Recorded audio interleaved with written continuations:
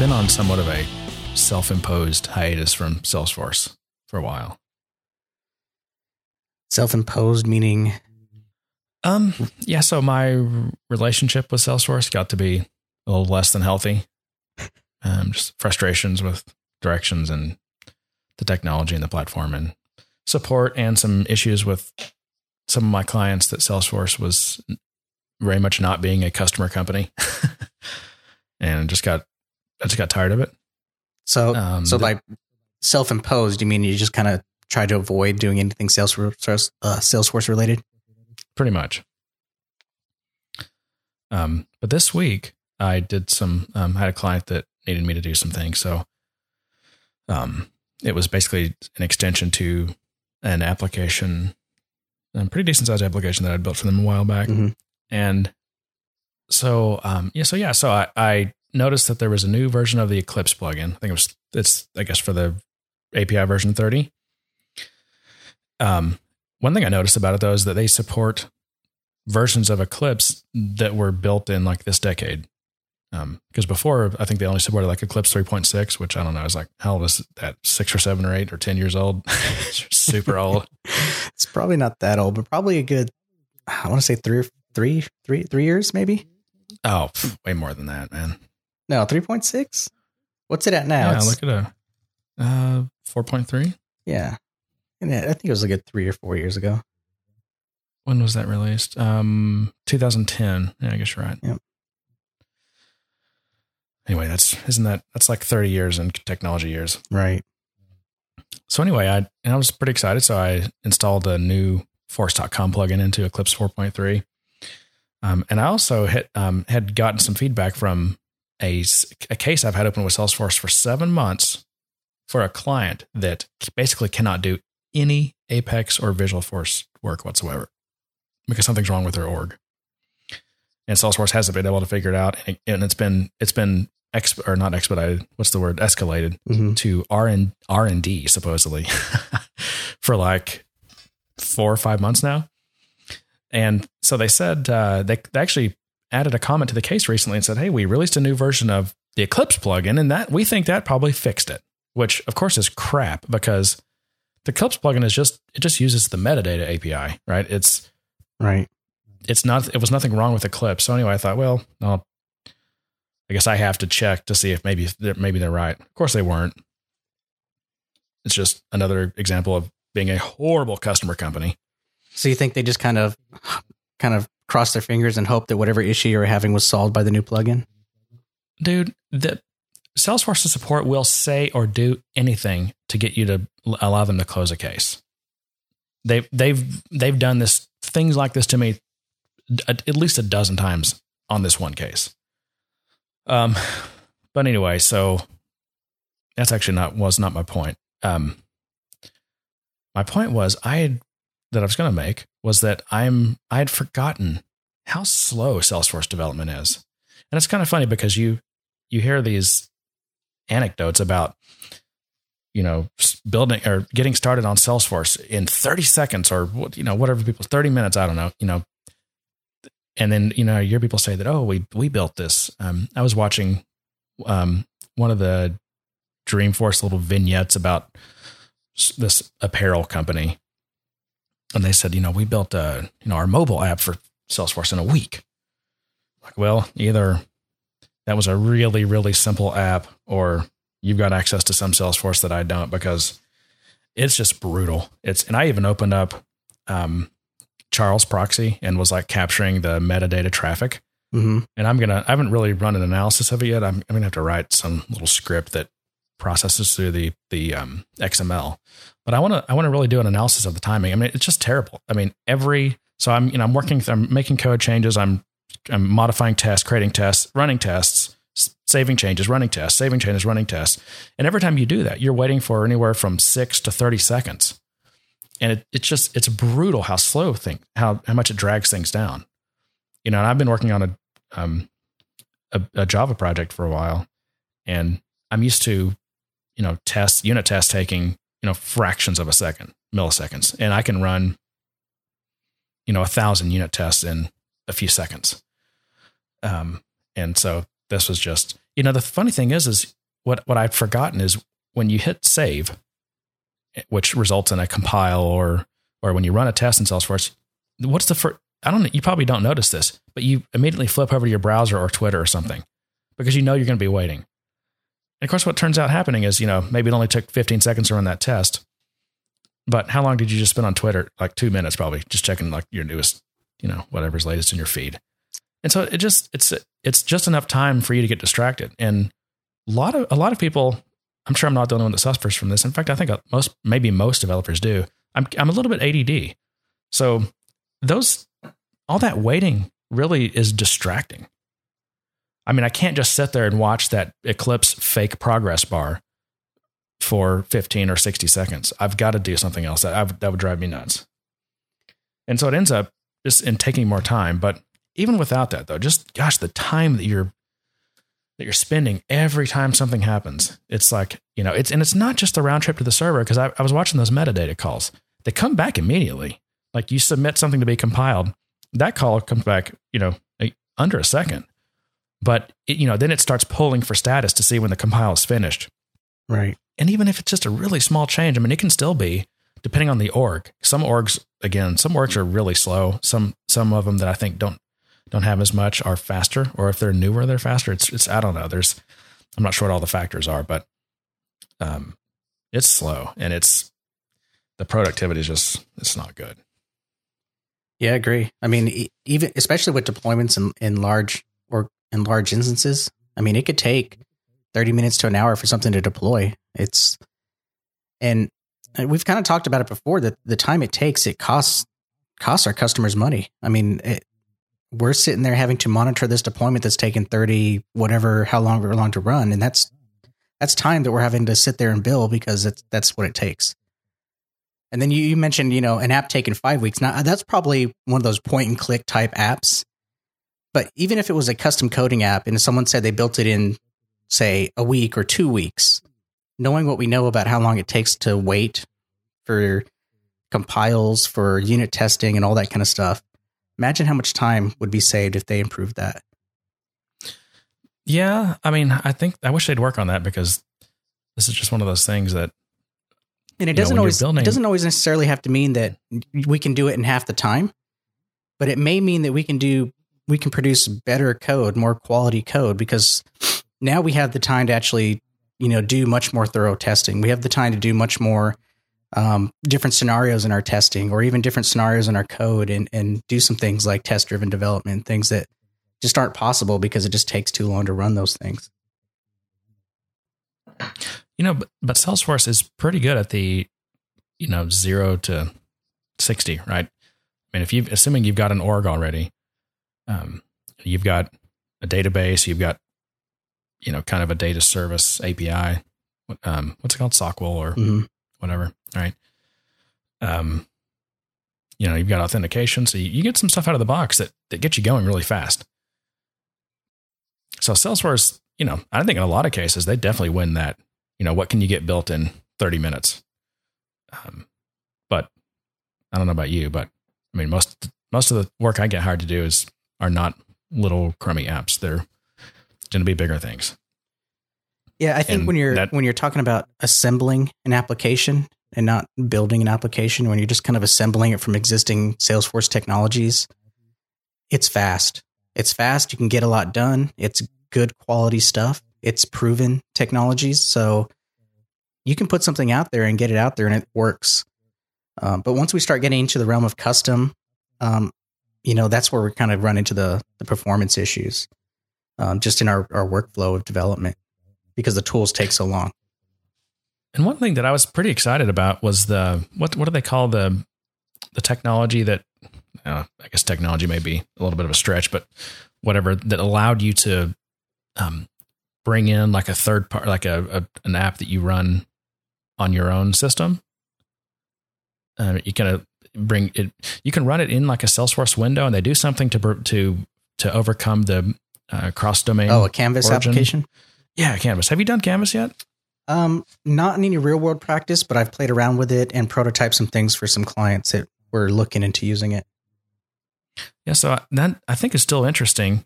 I haven't had a good use case for it yet. Everything that I've been doing actually is really kind of existing apps that are just very Apex and Visualforce based. But I think on my next, when I get a chance, I'm going to check that out. And if I get a greenfield project, I'm going to try that.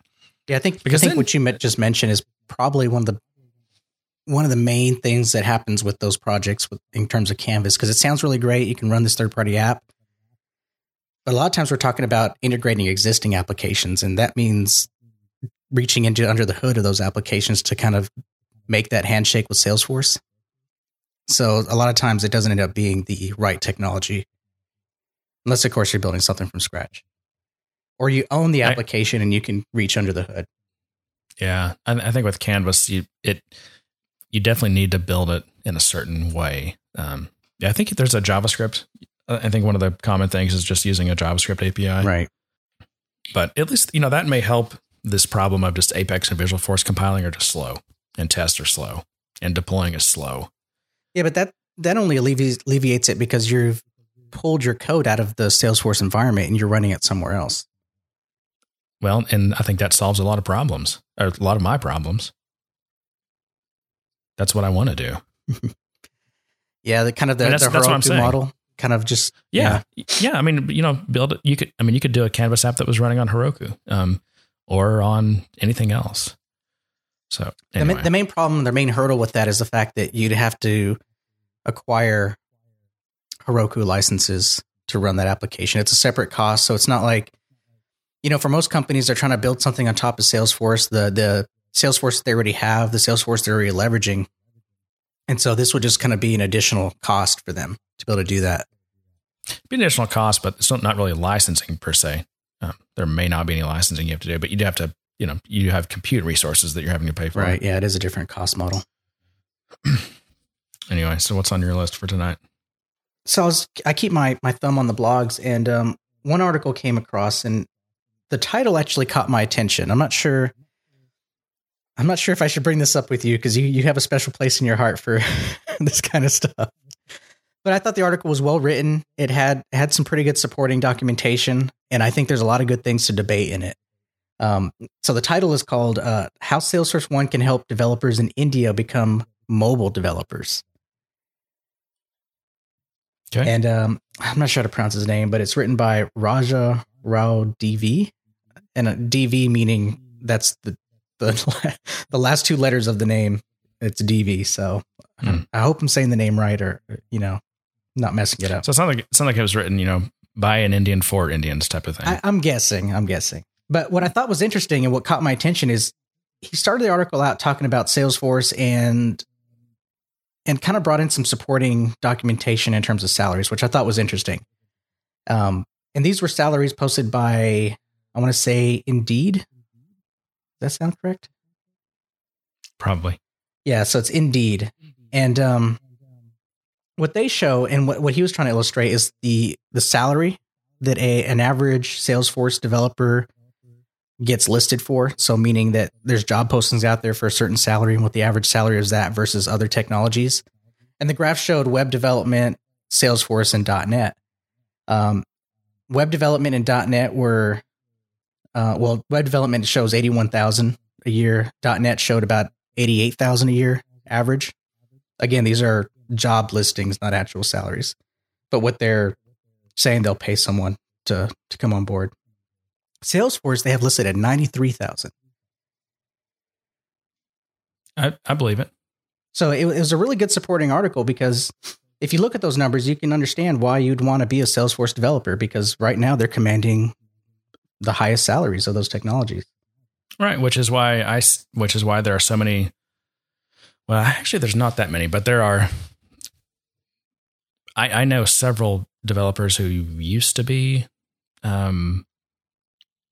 like Java developers, for an example, that are now that are just whole hog Salesforce. They've got every certification you can possibly get, and they carry the water, right? Right. And it's because they make more money. No question about it. I mean, I guess I can't blame them. You kind of got to go where the money is, right? Or some people probably might feel they do, or if they can make more money in Salesforce than what they were doing before, then do what you got to do. So what does it have to do with India, though? Well, I think it's just trying to show that there's high demand, and because of that high demand, your salary matches that demand. Obviously, if there was a flood of Salesforce developers, that salary would probably go down. But I guess the point is that in correlation to that, we've all been developing applications on Salesforce, and they're all kind of web-based applications. But now Salesforce has Salesforce One and their mobile SDKs, and so a lot of those technologies that you've been using can now be leveraged to build these mobile applications. Now, to be clear, the mobile applications that we're talking about are still web-based technologies that are kind of wrapped in a kind of a browser shell that are running on mobile devices. So you're not really writing native applications. You're still writing HTML5, CSS, JavaScript, and all of those technologies, and they're running in a browser inside of your mobile device. Yeah. So speaking of mobile, I mean, so you've said that a couple of times. I've seen some fairly significant backpedaling about whether Salesforce One is a mobile thing. So apparently there's this big perception that Salesforce One is all about mobile. Mm-hmm. But it's, I guess, Mark Benioff and maybe some others were questioned about that. And let's see if I can find, let's see. Yeah, so there was a Twitter conversation. Yeah, so Mark Benioff said, has there been a platform for enterprise app dev to build once and run everywhere, including iOS and Android, native phone, tablet, and PCs? And this person says, no, but you did introduce Salesforce One as that. Big mistake. Now 60% of people think it's a mobile app. Bad. Mark says, isn't true. Were you at the keynote? Salesforce One is the new customer platform for devs, ISVs, admins, end users, and customers. I wrote myself. That's what Mark says. It's a very confusing message. Salesforce One is a very confusing message because I think everyone walked away from Dreamforce believing Salesforce One is a mobile technology.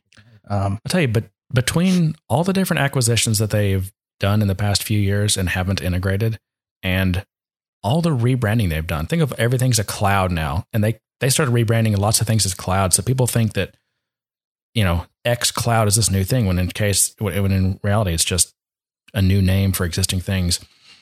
And then all these, and then there was Touch and Chatter and supposedly all these new APIs, which may or may not be a good thing. And now Salesforce One,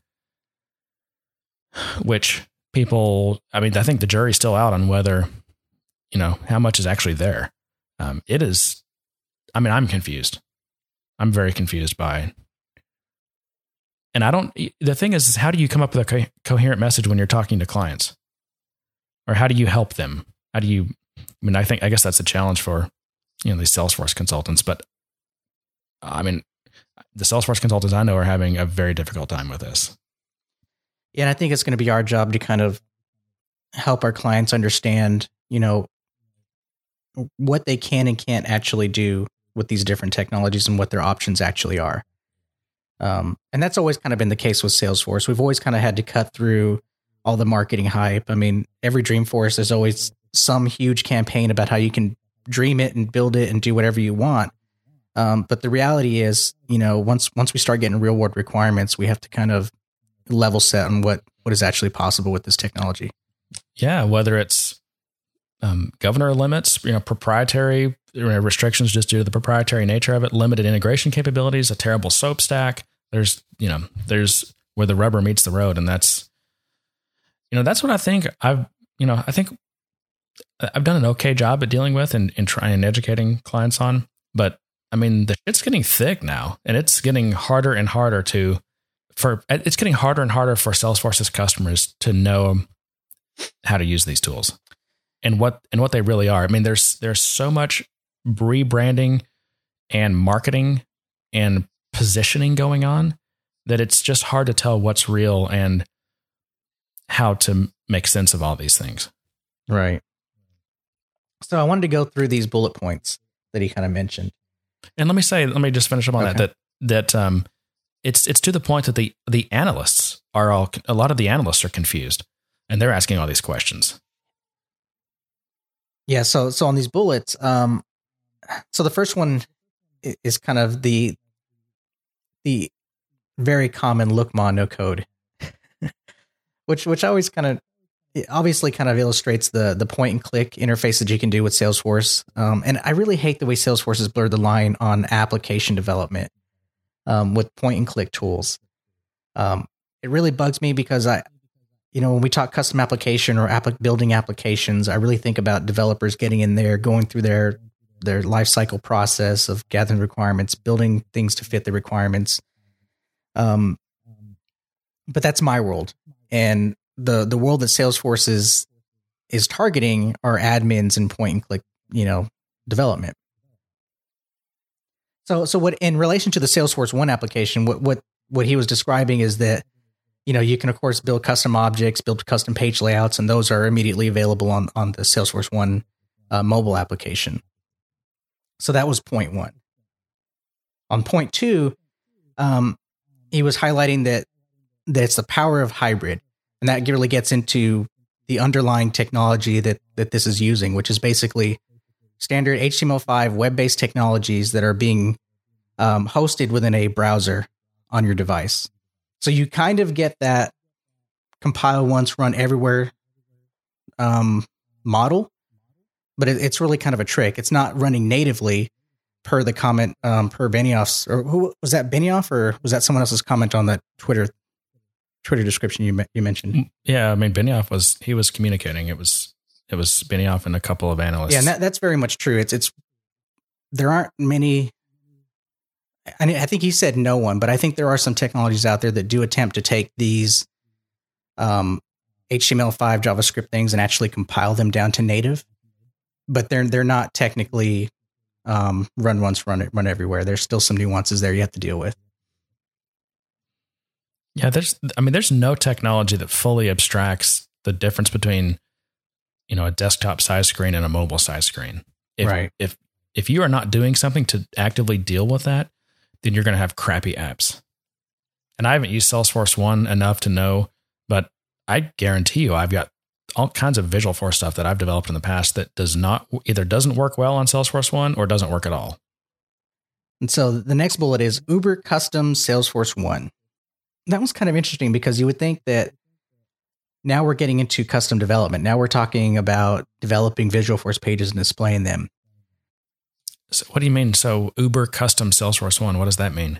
Well, it's really referring to the fact that now so the previous technology, the predecessor to Salesforce One, at least the mobile application, was Salesforce Touch.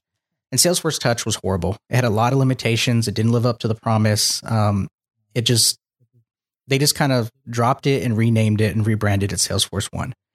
And so what it became is what Salesforce Touch should have been, which is all the native Salesforce objects that you can get, custom objects, plus being able to write custom Visualforce pages that will run on Touch. And that's kind of what this is referring to, is that you can now build custom user interfaces that will run on the Salesforce One mobile application using Visualforce. And so that kind of opens things up because a lot of times some of the customizations we've had to do in the past are, custom inputs for things, and maybe it's a custom way of entering accounts and contacts or some kind of way to make the process more efficient. Sometimes it was to actually take over control of entering, say, an account or a contact and be able to apply additional business rules to that. Since you can't really hook into a lot of the save routines or anything like that directly without using a trigger, say to do a call out or to interface with other third-party applications, we had to kind of customize that. And so when users started going to mobile devices and using these technologies, we lost the ability to control that. So they could save an account without going through our business rule process that we customized in Salesforce. So the ability to actually run our custom pages and custom logic on Salesforce One is a big deal. Yeah, and that's one of the things that they're touting that Salesforce One fixes. And I mean, there may be some use cases that it does, but I don't know. I'm still skeptical. I don't think they're there. like I said, if you're not directly dealing with providing some kind of abstraction layer, or you're not going to get responsive. You don't get responsive for free, as an example, right? You have to directly put, pivot points and scaling points so that you can control how your application is responsive, right? Right. There's no responsive for free. You have to tell it, you have to design the UI to be responsive in certain ways. And so the next few bullet points, they just talk about third-party applications, which you can basically launch a third-party application that's, running Canvas or something like that, or has some of that identity services provided. And you can run them from that application. So there's really nothing big there to talk about. The one after that is social networking, which I really didn't want to get into, but it's basically the chatter stuff or any other kind of tools you want to integrate with that. Next one was talking about extending Salesforce, the back end. And that's kind of going back to the previous point that we were talking about, which is being able to use Apex with that Salesforce application, meaning, customize the interfaces, have some kind of back end technology that we can control, that will run all our business logic and things like that. And then, of course, the one of the final bullet points is enterprise grade security, which is kind of the main thing that Salesforce offers in terms of their model, their data model, is that you have all those multiple layers of security, and all of that is enforced. So what was the title of this article? I mean, these bullet points, I don't get it. Yeah, and that's kind of why it interested me so much after reading it again, is because it talks about how Salesforce One can help developers in India become mobile developers. And then this is the India article. Yeah. Okay. This sounds like a very poorly written article for people who are going to develop a bunch of poorly written software. I don't think that's the target. I think so. So here's my take on this article. Here's my review on this article. Is that it starts out pretty solidly in defining why you would want to be a developer on Salesforce, because right now the demand is high, the salaries are there, it's a good place to be. And then it talks about, well, the perception is that everything's moving to mobile. Everything is Salesforce One is really going to kind of fit into that world really well. In that you can build custom interfaces for it. You can use your point and click tools to build things for it. You gain the advantages of the security model. You gain the advantages of all the point and click tools. You gain the advantage of that distribution model, since it is kind of web-based technologies. You're not having to compile for every device that's out there. Does it talk about all the disadvantages that you gain? It does not. Yeah, so that's again, poorly written article.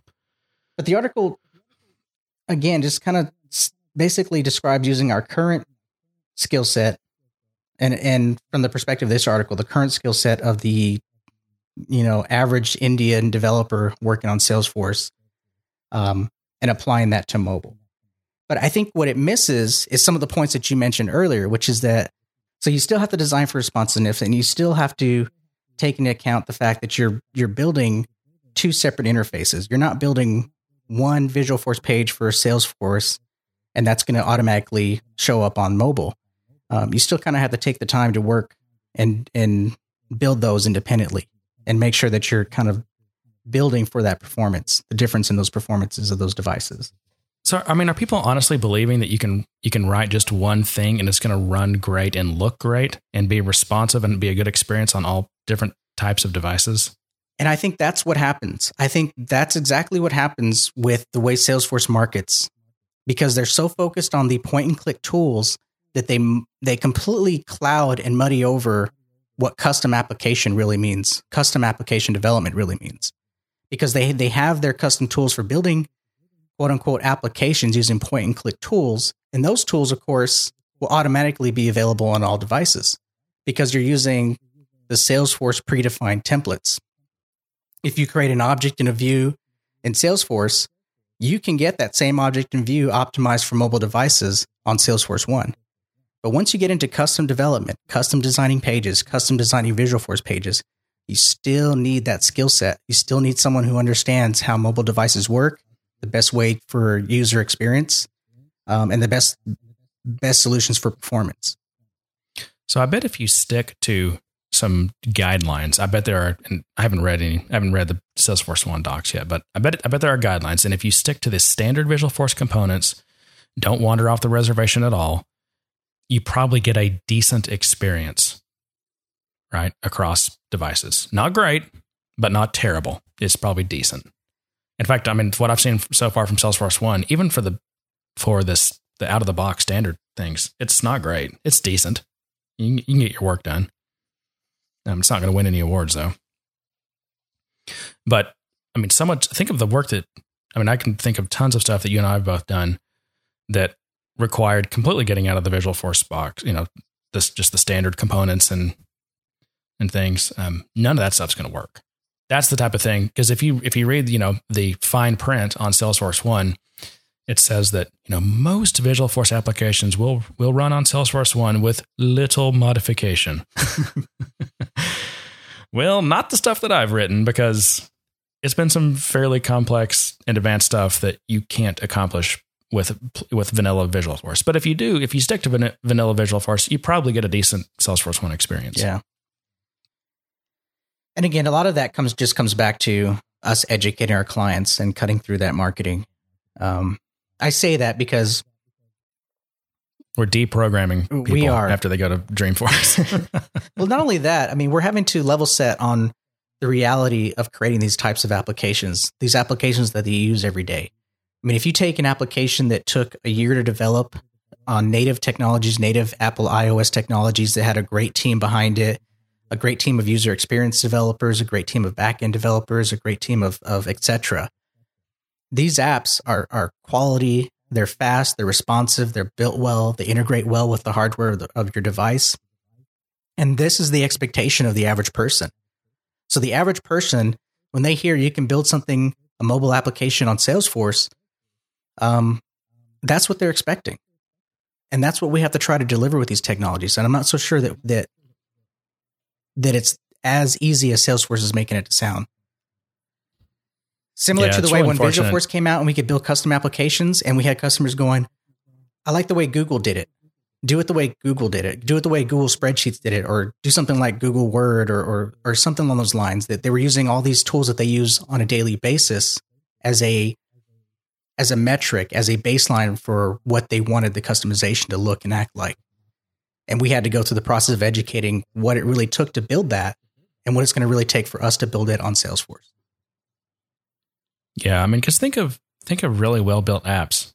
I mean, every character of markup and of the CSS and of the code is very carefully handcrafted for performance, for optimum layout, for flexibility across sizes and responsiveness and all that kind of stuff.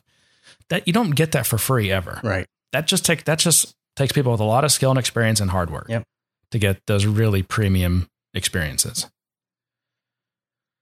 Yeah, and I think that's kind of what's missing from articles like this, or even from the marketing of what Salesforce One or what mobile development is like on the platform. But look at where Salesforce is going. I mean, they are so far along on the enterprise software path now, and enterprise software is one of these things that it's not made for the best experience, and it's not made for the people who use it. It's made for the people who make the buying decisions. Then how can you be a customer company? Well, you can't. Unless you're Salesforce and your customer is... No, and Salesforce is not a customer company, which is also I have a different opinion on that, because Salesforce's customers are enterprise companies. I know, and that's why I'm saying Salesforce is built for the people who make buying decisions at those enterprise companies. Right. It's not made for the people who use it. But that's where good developers come in, though. That's where our job comes in, of educating clients on what can be built and what their options are. And it really comes down to having a good team, good developers. If it's a large scale application that you're expecting a certain experience on, it's having the right people with that skill set. It's having someone who has a fair amount of experience with user experience, or even that's their primary focus. Yeah, and I'm not diminishing the work that a lot of smart people at Salesforce have done on.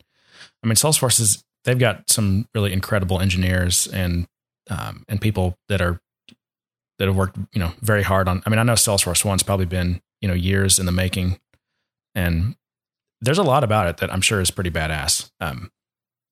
But they, you can only do so much within the framework of the fact that you work for an enterprise software company, and you've got a CEO who literally lives on his mobile phone. He doesn't even use a computer. He's, according to him, and he lives in the world of talking points and conference calls. And so he's setting the direction, he's setting the parameters and the goals and making the demands on, what he wants to be able to say. And then he says, go make that happen. And so, all these smart people are working within those constraints. So they're doing awesome work. I mean, there's a lot under the hood that's really, really awesome. Mm-hmm. I agree.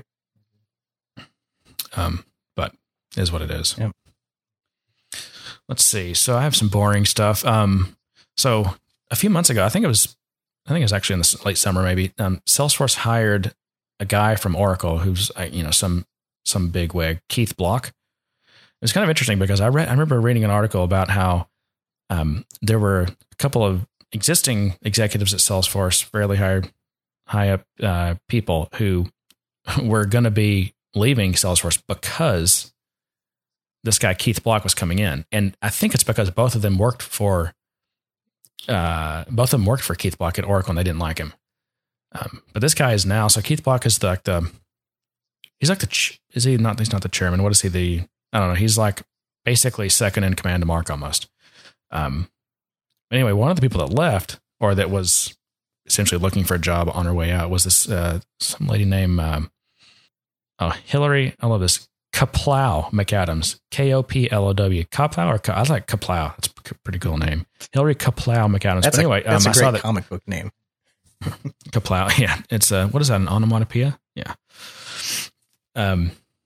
So she went to work for New Relic, as their, what is she? Chief Revenue Officer. I don't even know what that is. Anyway, New Relic's pretty cool. I've used that on a couple of apps for monitoring and stuff. But anyway, they're working on, what are they working on? Some interesting initiative. They actually added, it's like a business intelligence layer on top of their monitoring. I haven't seen that part, but anyway, so that's some boring executive shakeup news. Well, I don't know where the other guy went. What's boring is that we don't have the background story of why. We don't have the juicy, gossipy details of why someone left. So a quiet but significant executive shakeup appears to be underway at Salesforce. So number one, Len Voidovich from Andreessen Horowitz became Salesforce's chief marketing officer. And Hillary Kaplow McAdams, she was Salesforce's vice president for global sales. She'd been there for 5 years. She's going to be leaving before that she was at Oracle. Okay, yeah. And also this guy, Blair Crump, who was president for global enterprise sales, left. And interesting, he was replaced by another Oracle guy. So it's just like Salesforce is hiring all these Oracle people. That is interesting. Yeah. So CEO Mark Benioff tapped Block as president and vice chairman. Oh, president and vice chairman. And as one source put it, without elaborating, they don't want to work for Block. Exciting. We didn't get to record last week, but it was an interesting week because that was a campaign week heavy, or campaign heavy week about getting kids to learn how to code. And so it's this hour of code campaign, and there was, a lot of participants, at least in terms of the advertising and marketing, including President Obama, a bunch of celebrities, Ashton Kutcher and whoever else. And so it was code.org, I think, was one of the hosts for this. And basically what it is just encouraging anyone. Doesn't have to be just kids, but I think kids is the primary target of this, to get out there and code. And the premise is that everything we do is revolving around technology, and we're integrating it more and more into our lives. And the idea is that everyone should know how to code. And so I thought we'd listen to the kind of video that was kind of the ad campaign for that. And I think we'd go from there. Okay. Hi, I'm Leah. And I'm Tanya. And we're lucky enough to be studying computer science. Hi, I'm Tanya. We think it's terrible that 90% of schools don't teach it. They definitely didn't offer it at my high school. Thanks. So we're trying to make this video to show that anybody can learn. We want to get 10 million students to do the Hour of Code. Hour of Code. Hour of Code. The Hour of Code. Hour of Code. Hour of Code. Hour of Code. The Hour of Code. How do you... It's just like Play 60, but for coding. Yeah, what's being shown on the video is a lot of just literal clips of celebrity, kids, celebrity, adult, celebrity, all talking about the Hour of Code. Yeah, so I think Warren Sapp, what's the Eric Cantor congressional whip? Yeah, see, Play 60. Isn't that what is that, NFL? Their initiative to get kids off their butts for 60 minutes. This is an initiative to get them back on their butts instead of off their butts. Okay. To get him to get to the sunflower, he needs to do some actions. I got it. Hey. And then we'll run it and see what happens. Ashton Kutcher. It's amazing. There we go. There we go. First program. I wrote it? Yeah. This is the code that you just wrote. Okay. Hold on, pause it right there. That's so profound. Oh, that's the code I just wrote. And so if you're not watching the video, what they're pointing at is the text of the code. And you know, for us, we know what that is. It's a string. You know, you go into the code and you write a hard-coded string and then you display it on the screen. Whether or not that's coding, I don't know. I guess if you're right, it's in the code. It's hard-coded. Well, what's weird is if he just typed that, I can understand if they ran it and it showed something on the, some screen popped up and he said, oh, I created that. That'd be interesting. Yeah. But no, he literally wrote the code and he was looking at the code that he wrote and said, I wrote that. Well, dude, did you just type it or not?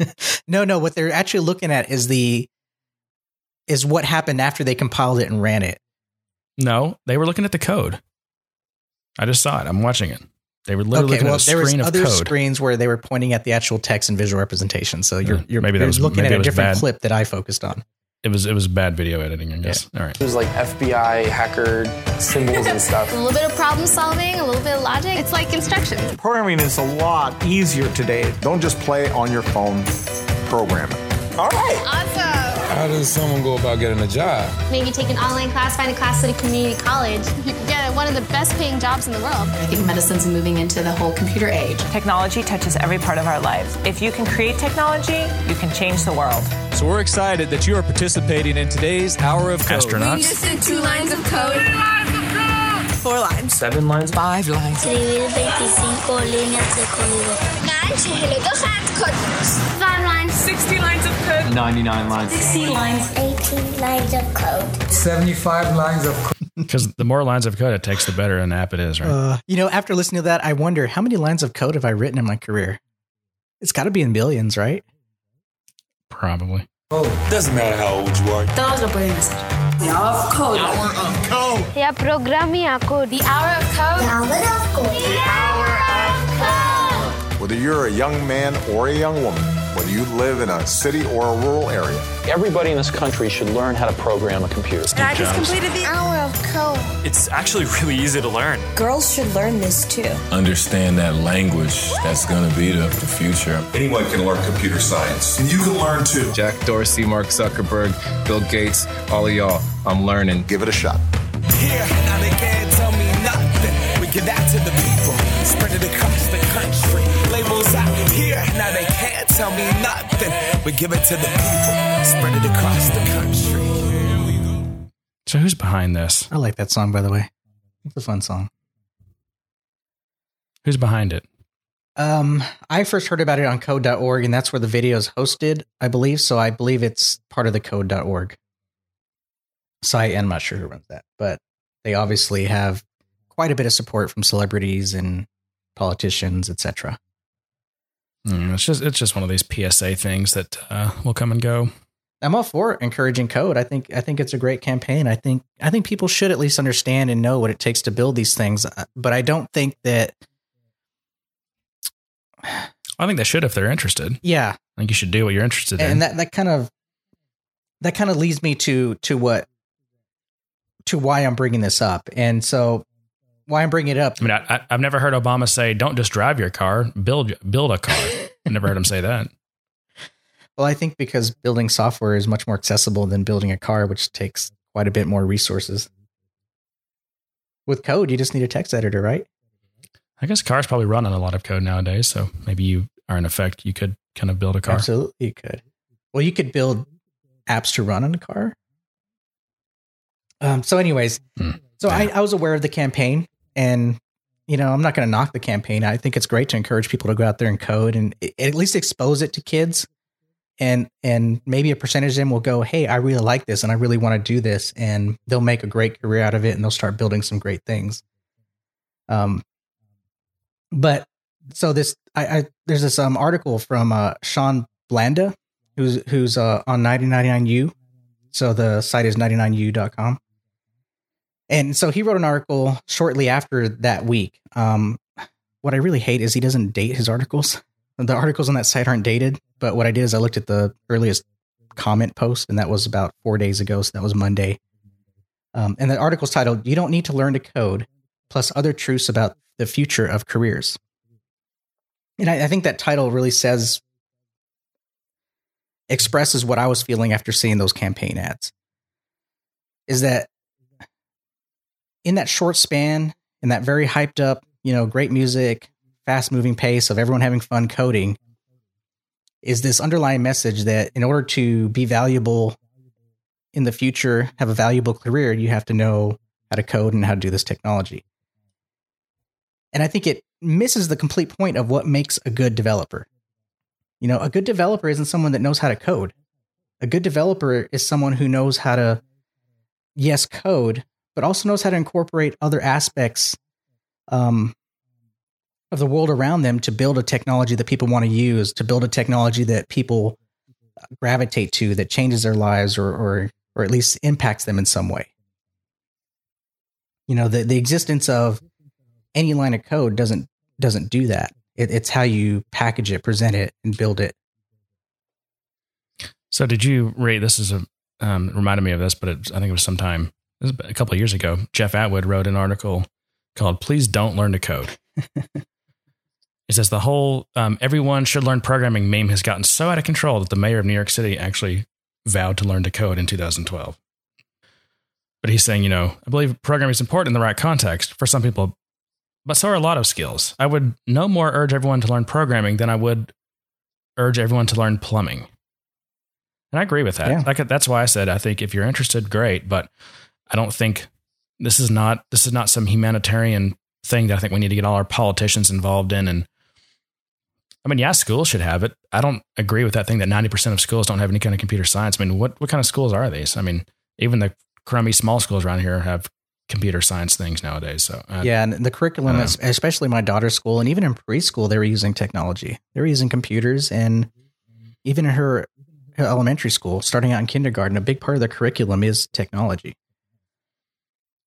So, you know, a couple more things that Jeff says. It assumes that more code in the world is an inherently desirable thing. It assumes that coding is the goal. It puts the method before the problem, which is what you were talking about, John. Maybe coding isn't even the solution. It assumes that adding naive, novice, and not even sure they like this whole programming thing, coders to the workforce is a positive thing for the world. It applies that there's a thin, easily permeable membrane between learning to program and getting paid to program professionally. Yeah, and there's two parts to this. There's that getting paid part, which I think we can talk about next. But the part that bothers me is that everyone should know how to code, but how many times have we come across someone, either a client or whatever we were doing, that knew just enough to make our jobs horrible? Because they knew just enough that they wanted to get in there and start messing with it. They wanted to see our code. They wanted to understand everything. And it took us longer because we were trying to fight against what they think they know. Yeah, you'll really get people who are the equivalent of a bull in a china shop. Just, they know just enough to make an absolute mess of the whole place. But Jeff says at the end here, I humbly suggest that we spend our time learning how to, number one, research voraciously and understand how the things around us work at a basic level, and communicate. This is number two, communicate effectively with other human beings. Yep. And so getting back to that getting paid part, because I have a funny story about that. So a good friend of mine He's a developer, and his parents decided, hey, why don't we learn to code? I think we can get a job and make money. He does it. And so there's two parts to that. There's the part that they kind of just dismissed what he did as something easy to pick up, and they could just go to some class on the weekend and learn, and all of a sudden they'll start making what he makes. And this guy, he's a great developer. He's very detail oriented. And so that story in itself had its funny moment with that in itself. They went to 2 or 3 classes before they dropped out. And again, this was just HTML, CSS stuff. This wasn't, C level stuff, assembly stuff, even Java or C# or anything like that. It was just HTML and CSS, which to me is far more accessible than any of those other languages. I agree. And then you've got all these other things like, knowing how to frame and solve problems, understanding patterns and distributed computing and networking and persistence. And I mean, there's a whole heck of a lot to it. Yeah. I mean, yeah, if you want to take 10 years, and really apply yourself, let's even say 5 years and really apply yourself. I mean, I think most people would have a good shot at it, but it's not something you're going to be great at in a year. Right. I think it certainly takes a level of experience, and a lot of times it takes some creativity and maybe focusing on a particular industry, understanding the needs of an industry, and being able to provide solutions, meaningful solutions to that industry, whether it be healthcare or manufacturing or whatever industry you want to focus on. I think that's where the value comes in. If you know how to code and you know this industry really well, you are extremely valuable. If you just know how to code, that doesn't mean anything. I agree. Well, I mean, I really think it's 80 to 90% of developers spend their whole career and don't really learn those things we just talked about, which is fine. I mean, I guess you need these just line, cubicle developers or whatever you call them. And I think that kind of circles back to some of the Salesforce technologies as well, because Salesforce does make coding and development very accessible to a much larger audience than previously. And the danger of that is that they don't really know what they're getting into. So they end up developing these solutions that may not actually work very well. Well, I think people don't realize when they've crossed the line into the territory of we need real engineers. This is a big enough problem, and we're running our business on it, and it's got to be able to scale and be maintained and be comprehensible. And we now need someone who's a real engineer. People don't realize when they've crossed that line, and I think that's the trouble that companies get themselves in. Yeah, absolutely. And that's why you see so many rescue projects. But I think it's a net positive though and I don't think Salesforce necessarily made anything accessible that wasn't before. I do think though that Salesforce has always been very open with their platform, with their documentation, with getting, again, they're really good at the whole getting started thing. And I think that's a net positive. I just think I wish there was more leadership around knowing when knowing how to take that next step, knowing when you've crossed that line into, okay, we should get serious about this. Instead of having the, receptionist do some JavaScript or a visual, keep hacking away at this Visualforce page. It's now a monstrosity. Either send the person and get them adequately trained, or, find the right person. So many companies just don't know. I mean, they're not, particularly if they're not an engineering or oriented company, they don't, you don't know what you don't know. You don't even know that line exists. So how would you know if you crossed it? Until things completely just stop working and you can't evolve your technology anymore because it's just stuck in quicksand. Yeah, I think going back to that training point you made, I think there is a certain amount of training that can be done, but at some point there does need to be someone with the right mindset, with that engineering skill set to actually solve a certain problem. And I think being able to effectively identify at what point you reach that and when to bring someone in is far more critical. And the interesting thing about programming is that some of the best programmers I know don't even have a science or math or engineering background. But they do, they could have, if they knew that's what they wanted to do when they were younger, they would have done that. They would have taken that route and been good at it. But they didn't take that route. They came to programming, later in life or as a second career. And some people are just excellent. It turns out that I don't understand this, but people who are musicians or musically inclined, I think tend to be, in some cases, really good engineers. And I think it has a lot to do with thinking symbolically. If you understand music, or if you understand, if you're good at algebra and you just get this, you understand, symbolism and abstraction and things like that, then, these people are the ones that end up being excellent developers. And so, I think anyone who's interested should do it, but I push back on everyone should do it. No, I don't agree with that. I don't think everyone should, to Jeff's point, go learn plumbing. I just don't think it makes sense. If you're inclined, sure. But if you're not, there's plenty of other stuff to do. And that's a false, it's a false something, some kind of logical fallacy. Yeah. And I think, that's actually brought up in this article. He actually quotes, I don't get the reference to Cohen, but he's quoting someone named Cohen, and I don't have all the article in front of me, but I remember he quoted him as describing Mark Zuckerberg, who created Facebook, and he said that he was a great programmer, and that there's a lot of appeal around Facebook.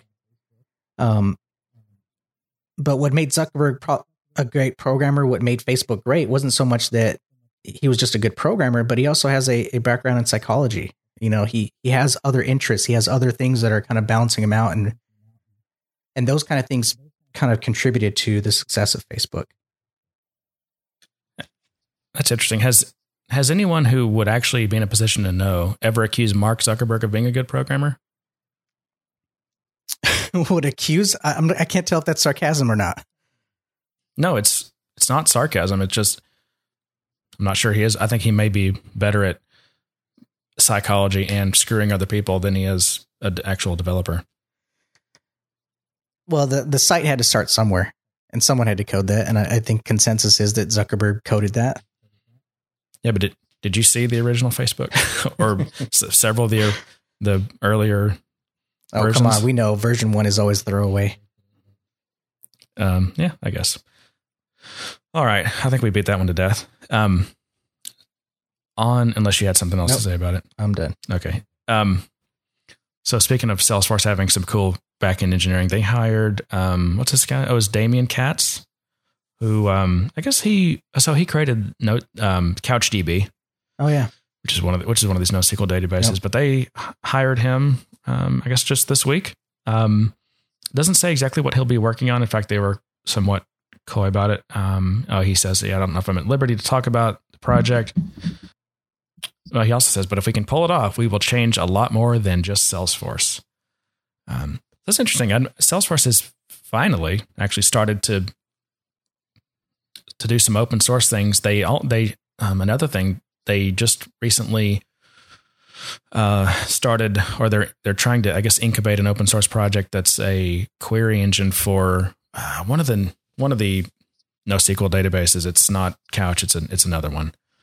But they're really starting to, I think, to try to share some of this open source. So I'm not sure if that's a hint it was HBase, I think. I can't remember, but that's interesting. I didn't hear about that. So, well, and here's another thing this article says. It says it's obvious that Oracle isn't a great fit for Salesforce's database infrastructure, says analyst Kurt Monash of Monash Research.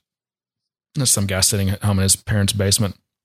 Salesforce.com makes little use of Oracle's relational features, and there are many more ways to engineer security and reliability than were when Salesforce first adopted Oracle over a decade ago. Not sure about that. Oh, there's something in here about how Oracle is no longer fit for relational. Oh yeah, Salesforce makes little use of Oracle's relational features. What? I don't believe that. I think that's what they make use of. The relational? I don't think so. I think they make use of the indexing features. I don't think they make use of the relational. You don't think they use it as a relational database? No. I know for a fact they do from stack traces I see. I'm sure that. Why would you say they don't use it as a relational database? No, I'm saying that a good portion of the data is not represented relationally. A good portion of your actual data that you're storing in Salesforce is not stored that way. Now, some other processes, the base level stuff might be using those relationships, but I think your actual customer data is not stored that way. Oh, I think it is. That's CRM is all. It's totally relational data. Accounts, contacts, activities, opportunities, cases. That's all. That is relational only data. In a sense, yes, but it's artificial. It has to go through the layers. Okay. Okay, we'll come back to that and research that more because I'm pretty sure that there's a very. Well, you're not going to find out. You're not going to. They have some white papers that talk about some of the technologies and how they store that data, and I'm pretty sure it's a fairly flat model in terms of your actual data. Now, some of the relationships in terms of org instance ID that actually segments the data, a lot of that's probably relational to other things. If Salesforce didn't store this data as relational, there would be no way that you could run this type of SOQL queries that you can run. That's only accomplishable. I think that the evidence that they don't data is in the limited SOQL syntax, the limit on joins, the limit on the type of joins, the limit on the security model, all of those things, I think are evidence that the fact that they don't use relationships. I mean, the fact that you can query and filter on just about any field. I mean, all that kind of stuff. That's all relational. But anyway, you know what? That reminds me. You talked about white papers. This came up in a related project that I'm working on. But do you know if Salesforce claims to the data? Do they encrypt data at rest?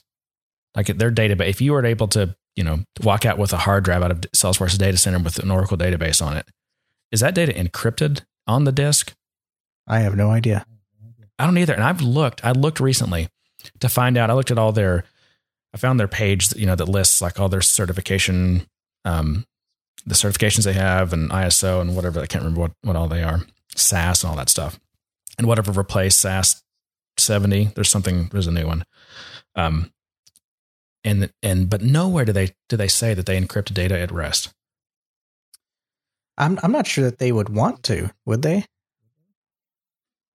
Well, some companies require it. Like I can tell you that yeah, but it might be a lot of the financial it might be one of those things that HR systems, they definitely encrypt data at rest. So if you were able to get access to their data systems or storage systems, right, it would be encrypted. Yeah, but what I'm thinking is that it's not something they just publicly publish. That if you had a requirement, you could request proof of how they're handling that data for your internal requirements. But I'm not sure if that the underlying technologies or security and all those kind of mechanisms, if it's something they would publish publicly. Yeah, I couldn't find it. Hey, did you hear that? I read something about how Salesforce may run on OpenStack. So this is another Ben Keeps article. Keps, I don't know how to say his name. This has something to do with the HP. Hang on, the HP SuperPod. See these? Okay, the so-called SuperPod consists of specific HP hardware. So some Rackspace guys who stated that Salesforce applications will imminently become available on servers running OpenStack. OpenStack, as many will know, is an open source cloud operating system that was begun jointly by Rackspace and NASA. Yeah. So, and also HP has gone, they're fully dedicated to OpenStack now. So that's another connection. But he says if Salesforce were to broaden its OpenStack availability, it would make sense that they would do so on OpenStack. After all, in doing so, they open up a possibility for Salesforce to be delivered via a plethora of different service providers. I don't see that happening. Yeah, the SuperPod thing surprised me because it's still funny. Reading Mark try to claim that that's not single tenant, but anyway, that's just because it is single tenant, that surprised me they did that. But I think just as with kind of encrypted data at rest, there are some customers that the only way they're going to run Salesforce is if they can run it on their own hardware, basically. Maybe in Salesforce's data center, but it's on their own hardware. They've got a key and they can, and they've got access. I just have trouble seeing how that model is going to work for them with the amount of updates that they push and how traditionally self-hosted applications tend to lag in updates.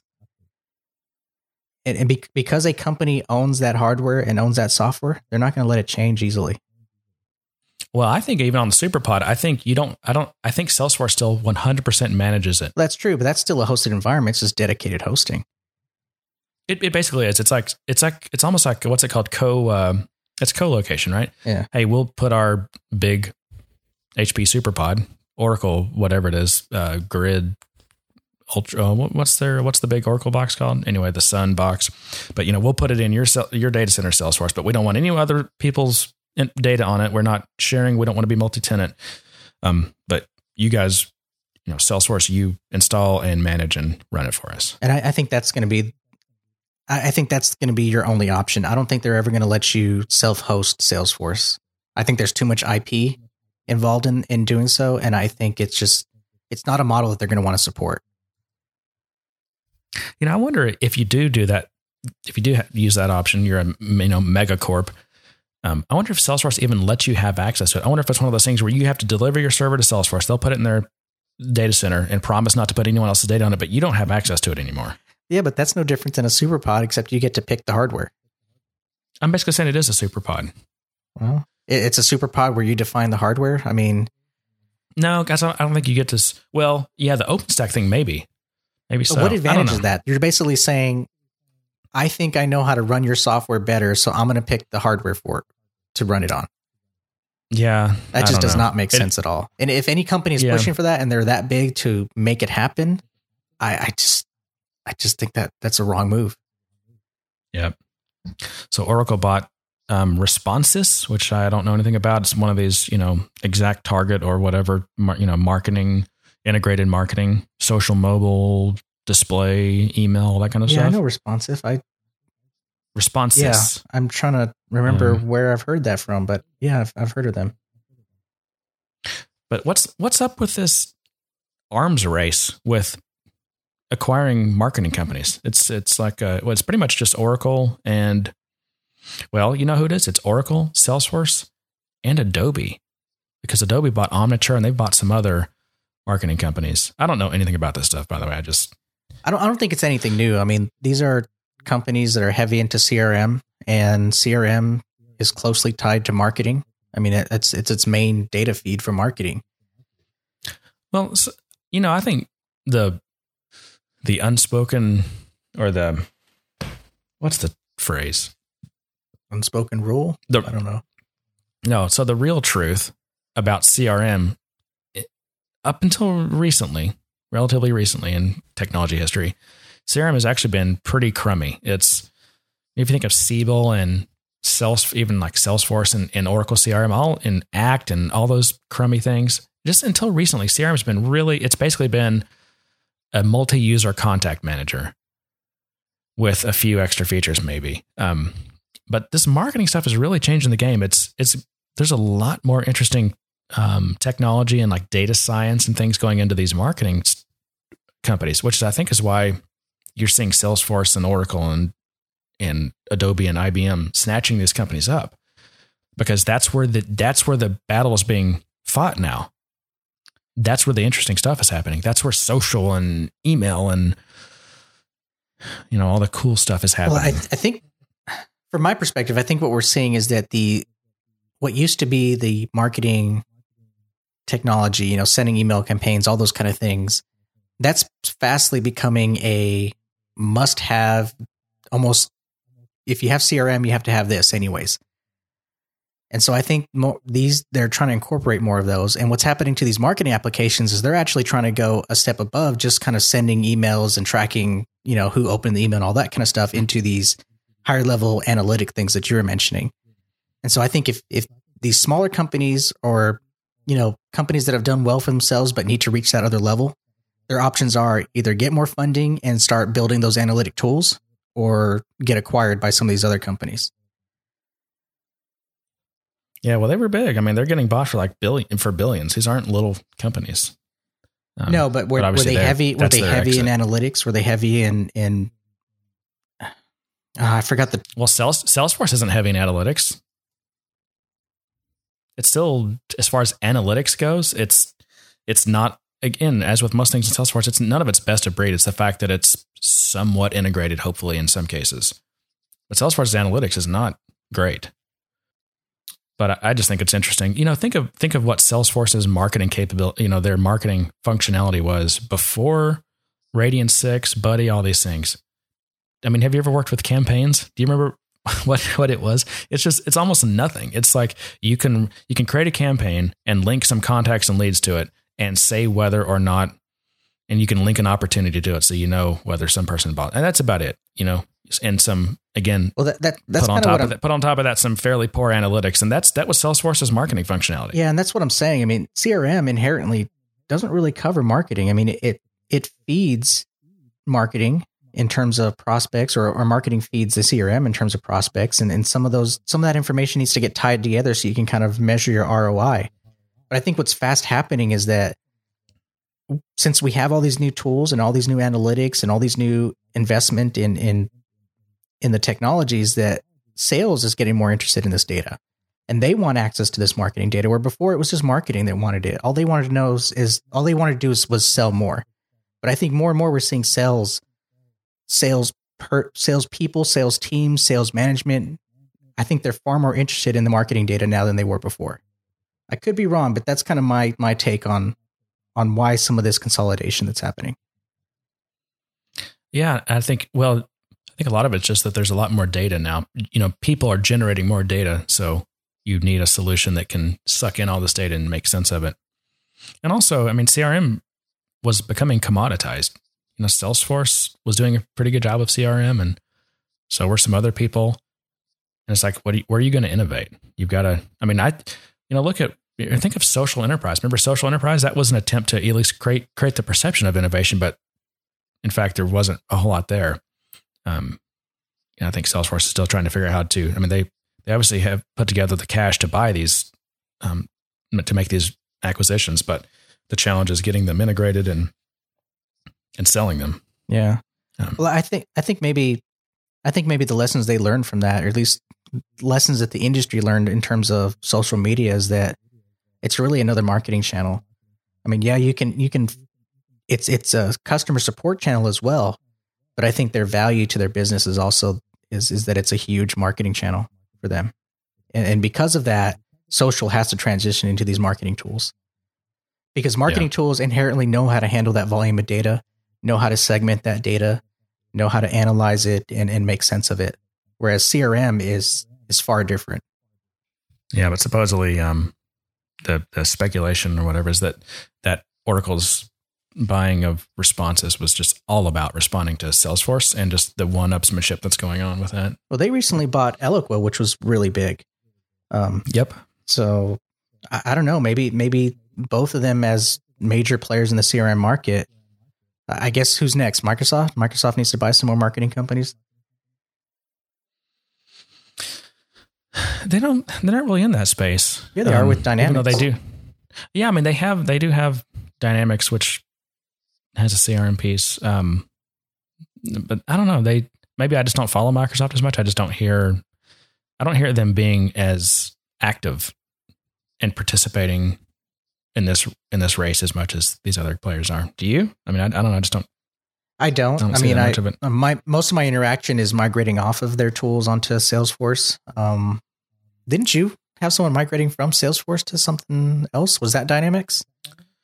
No, that was Sage. Okay. Yeah. That's always interesting. I'm so used to get going the other way. Yep. Me too. Is anything else interesting going on? It's kind of right after Dreamforce, especially with the controversy over the hackathon. There was some initial news, but boy, it's really slowed down a lot since then. There's not a whole lot going on. We got a major holiday coming up next week, and people are slowing down. That's true. Yeah, there's going to be nothing between now and halfway through January, probably. Yep. So, what'd you bring to drink? Hey, I thought you had another. Did we do both your clips already? I decided to forego the other one. Okay. All right, maybe we'll save that one for next time. No, it didn't end up being relevant because I heard a lot of it within that same clip. So Okay. Drink, I've got Glenmorangie, like just the 10-year Scotch. It's pretty good. You recently decided to give Scotch a good try. Well, Jay suggested that I try this. So how one. are you doing with that? Is this your first Scotch? No, I mean, I used to drink, like every once in a while I would drink some Johnny Walker, I think black or blue, I can't remember which label it was, but I never really got into Scotch, and I still don't know that it's going to be something I'm going to like a whole lot. It's pretty decent, but this is like the entry level of Glenmorangie, and I mean, there's I don't know, there's a lot of different Scotches. It's kind of intimidating, but I don't know. I'm trying to learn how to appreciate it and discern, the flavors and things. So it's interesting. I always like trying new things. Yeah. What about you? So I made a Johnny Collins today. A Johnny Collins? John Collins. Tom no, Collins? John Collins. And that's what's interesting is that there's a lot of Collins. They get around, man. They do. It's Collins. And really the only differentiator is what the base alcohol is. And so like there's a Tom Collins, which I think is gin. There's a vodka Collins, obviously vodka. There's a John Collins, which is whiskey. That's bourbon, right? Yeah. And then this is the funny one. A Juan Collins. Can you guess what a Juan Collins uses? Either a tequila or what is it? Mezcla? Ting, ting, ting. Tequila. Yeah. Yeah. Okay. So I made that. The ingredients are actually pretty similar to a whiskey sour. So it's, lemon juice, simple sugar or sugar syrup, whiskey and club soda. I actually did one minor variation in that I used sparkling water, and it was all I had. So the variation was kind of forced, but it was that LaCroix sparkling water. My wife drinks it, and it's got like a berry flavor. Oh, yeah. Mm-hmm. And it actually turned out pretty good. I actually enjoyed it. But I learned one thing. With a Collins, because of the type of ingredients, they really don't mix well on their own. So you can't just pour them and think that the act of pouring will mix them sufficiently. You kind of have to let it sit. You kind of have to stir it and mix it really well or shake it to get the ingredients to really mix well. Otherwise, you get these really weird flavors, sometimes really bitter, sometimes really sweet. And until you mix it, you don't really get to taste the drink. Yeah. Sometimes drinks, when the ingredients are significantly different, like densities, they'll remain layered. I think that was it. I think the lemon, sugar, and all that kind of stuff had a certain density, and when you pour the bourbon, you could see it kind of created a layer. And the club soda, I thought, would mix it, with the bubbles and all that kind of stuff, whatever it is. But it just didn't. Yeah. So cool. But I originally tried to bring a wine, and I think the wine was bad. It had a really bitter taste. It was a wine I had before. And the cork broke on me, but I thought that was just because I uncorked it wrong. But I also went back and looked at it, and it was actually pretty dry. So I think it oxidized, and I think it was a bad bottle. Take it back. I tossed it. Get your money back. I tossed it. All right, man. Another one in the can. Another one. And to that, I'll let you go first. Good day, sir. Good day, sir.